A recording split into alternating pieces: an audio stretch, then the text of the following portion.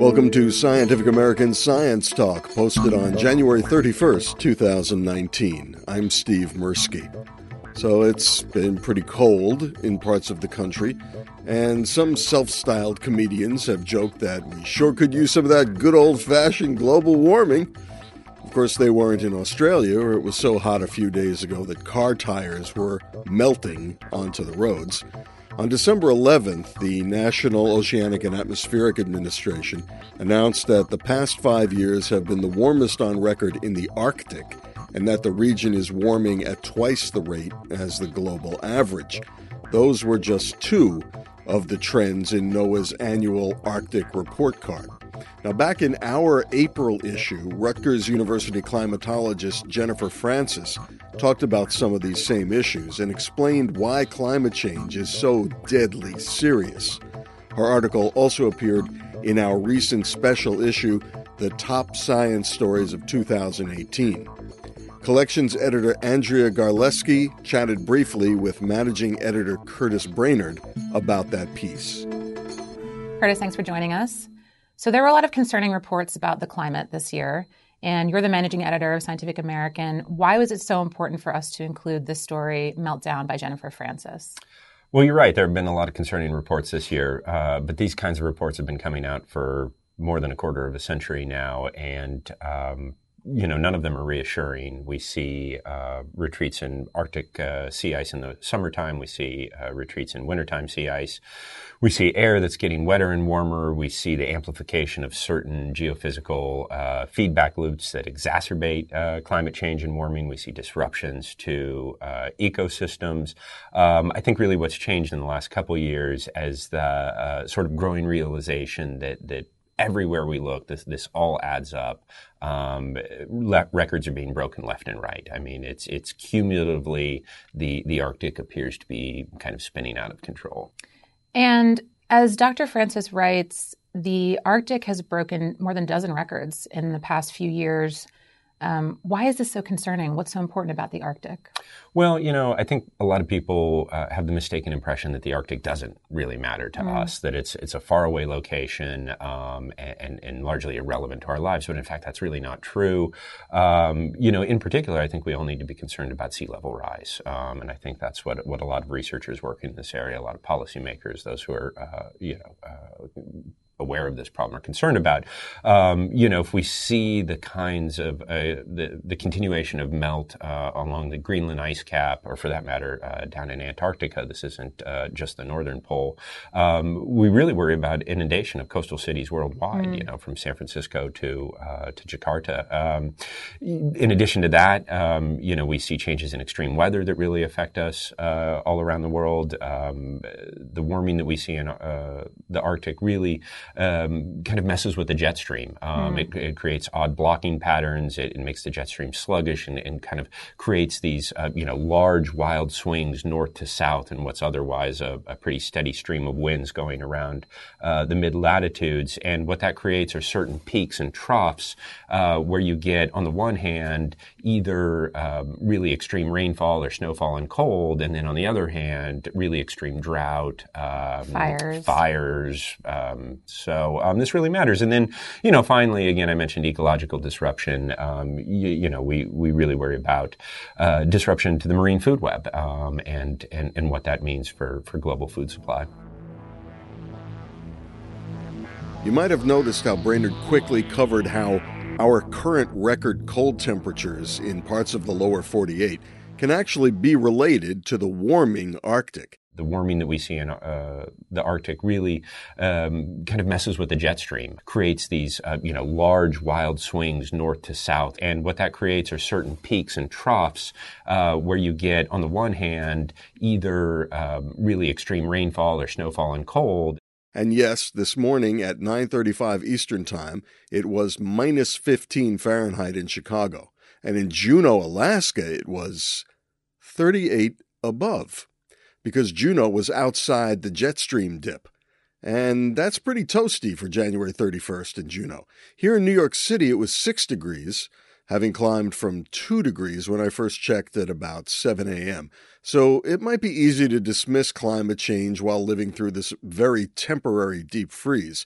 and forgetting that things are different elsewhere. But also keep in mind that the forecast high by Sunday, February 3rd here in New York City is 46 degrees. And then on Monday, it's 52. And Tuesday, 56. And you can bet that the folks laughing about how cold it is in our warming world aren't going to have much to say when it's 56 degrees in New York City on February 5th. Speaking of Juneau, Elizabeth Case is a graduate student studying glaciology at the Lamont Doherty Earth Observatory, part of Columbia University's Earth Institute. In the summer of 2018, she headed out onto the ice fields near Juneau, along with her mentor, Columbia Earth scientist Johnny Kingslake, as part of the Juneau Icefield Research Program, or JERP. She brought her trusty recorder and sent back audio. You'll hear her mention Seth Campbell. He's at the University of Maine and is the director of JERP. She also brings up Bradley Markle, who's a postdoc at Caltech, and Wilson Clayton, formerly an environmental engineer and visiting faculty member at JERP. Here's part one of her story of doing science on the ice. On the ice.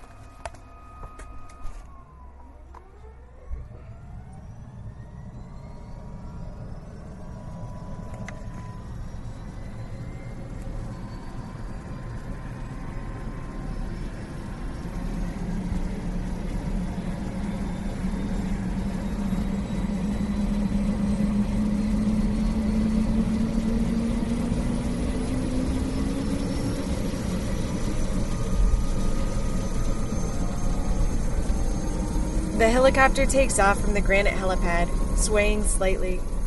In a flash of yellow, it spins around camp and dives, nose first, down the Von Lewis icefall, a kilometer-wide expanse of ice shattered into blue-edged blocks by a precipitous 1,500-foot drop to the Gilkey Trench. Ogives, these bands of chevron-like embroidery, recede down the trench, tracing the route back to Juneau. The mountains quickly absorb the helicopter's roar, leaving the three of us, me, my advisor Johnny Kingslake, good example of a day in the life of the nurse scientist, and the program director Seth Campbell, in the bright heat of the subarctic sun on a Nunatak in the middle of the Juneau ice field. Tucked into southernmost Alaska, the ice field is the size of Rhode Island. Its glaciers and coastline were famously chronicled by John Muir in Travels in Alaska. The capital city runs up the edge of sharply angled, lushly vegetated mountains, which hold back the ice field even as it spills out through valleys and over ridges in searching tongues of white, blue, and gray. The Taku, the Mendenhall, and Lemon Creek, to name a few of them. Our last morning in Juneau, I woke before 7, which, in Alaska in the summer, is well after dawn. We packed our gear into the back of a blue 15-passenger van. In went 3 clinking canvas bags with coring equipment, 1 mini-fridge-sized box with a sidewinder drill, a flat blue case with our antennas, 3 stocky Zygi boxes with tools and radar equipment, 1 generator, 1 drone, 2 large duffel bags and 2 backpacks, and 1 small black box for Seth. A little while later, we walked out of the hangar and climbed into a yellow helicopter, already packed full with our gear and some food. Then we were off, flying over Juneau, floating over the Mendenhall's corrugated surface, and out of the horizon, the ice field grew, unfurling magnificently in front of us. We chose this ice field because of its accessibility. The Juneau Icefield Research Program has run an 8-week ice traverse for high school, college, and postgraduate students for the last 70 years. So some 30 camps in varying condition dot the ice field from the Alaskan coast to Atlin, Canada. Juneau Icefield, Camp 18, mountain peaks poking out through the glaciers. We're looking down on an outlet glacier with these dark and white bands called ogives. Camp 18 was the closest to our research site, with 5 main buildings, a wood shed, a fuel shed, and 2 outhouses. These were built by past staff and students. 2x4s and thin wooden planks form the structure inside. Anywhere that isn't otherwise used is a bed, above the garage, inside the work shed, wedged over the lecture room. Anything that is more expensive to fly off the ice than to store here has been left behind. so the place is a time capsule of generations of emergent adventurers. With the helicopter gone, Seth, Johnny, and I unlock the buildings, air out the dorms, and set up a water supply where the snow naturally melts and pools. On occasion, we can hear the ice fall as it shifts under its own weight, moving a meter or two a day. Other than that, it is silent. Not an oppressive silence, but an expansive one. One that in fact reminds you of the hugeness of the earth, of its permanence and wildness. Though we're surrounded by ice, the day is unexpectedly hot, and we change into shorts and shirts while we work. The next 2 weeks will be one of the longest stretches of sunny weather in Jerp's living memory. There are wildfires burning in Canada, and a haze washes into the sky. Every so often, while opening camp, I'm caught dead. There is no sense of scale up here. The ice fall looks just a football field across, but everything is bigger than I can imagine. We're not alone up there for long. The students arrive that afternoon, and more ski in the next day. They are effusive, energetic, loud, dressed in Patagonia pullovers and Hawaiian shirts and Crocs, and the camp breathes into life. Johnny and I are busy getting everything ready. Like many endeavors, most of science is preparation. We've been testing equipment, purchasing equipment, prepping and packing equipment, Skyping, calling, emailing, texting, rooting, and scheming for months. Sunday, we spend the morning taking inventory of our gear, shipping it off on sleds pulled by skidoos to the field camp location, and sawing 160 bamboo stakes in half to mark the 108 points of a GPS grid and 91 points of our radar grid. Our survey is trying to capture the ice flow of the ice divide at the top of the ice field. That's a lot of ice. Like it sounds, an ideal ice divide splits the flow of the ice. It has an imperceptibly narrow ridge, and the snow that falls either flows out one side or the other, except at the very center, where, in theory, it becomes infinitely old as it is compressed towards the bed. These places are ideal for ice cores.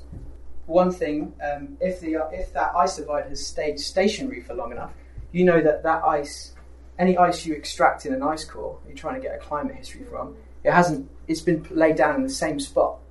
So there's ice cores drilled all over the place. A lot of them are ice divides or near them. Of course, the world is complex and it's far from ideal, and the location we're working on isn't actually a divide, it's a saddle. So we have some ice flowing in from the accumulation on the surrounding valley walls, and this ice and the snow that falls directly on top of the divide slowly pours out 3 outlet glaciers. We have an array of tools with us to try to understand the ice field. A GPS survey run by Scott McGee of the U.S. Fish and Wildlife Service will measure the location of the stakes before and after the short field season to get a surface velocity, which is how much the ice is moving and in what direction. Bradley Markle is collecting snow isotope samples. Wilson Clayton will measure the meltwater percolation through the snow, as well as the surface energy balance. That's how much energy is coming in, say, from the sun, and how much is leaving. Seth, a professor at the University of Maine, will drive a deep-looking radar over the grid to get an idea of how thick the ice is, and a shallow radar to look just at the top 20 or 30 meters. Johnny and I are there to use a third type of radar, called an autonomous, phase-sensitive radio echo sounder. It measures the difference in location of ice stratigraphy over time, and it can look at both shallow and deep ice processes. The stratigraphy comes from the annual weather cycle. Each year, a new layer of snow is laid down in winter storms and melted out in the summer. Additionally, snow that's melted may pool and refreeze in distinct layers called ice lenses. Both of these processes create layers in the snowpack with unique dielectric signatures, which is what we see using our radar. We're interested in how much these vertical layers move downward towards the bed over time, because it tells us something about how the ice is flowing and deforming. We'll collect this information by precisely measuring the change in the depth of these layers between our first grid run and our second. So, as you can see, there's a lot of science to do, and we have just 10 days. On Monday, we have what Johnny calls the typical quote, day of a scientist. Lecture in the morning, learn to ski in the afternoon. The ski out is gentle, slightly uphill, past the storm range and onto the divide. After 2 or 3 hours of sliding along the wet snow, a black dot appears on a plain of white. Our gear stash. It's just a kilometer away or so. And then we've arrived.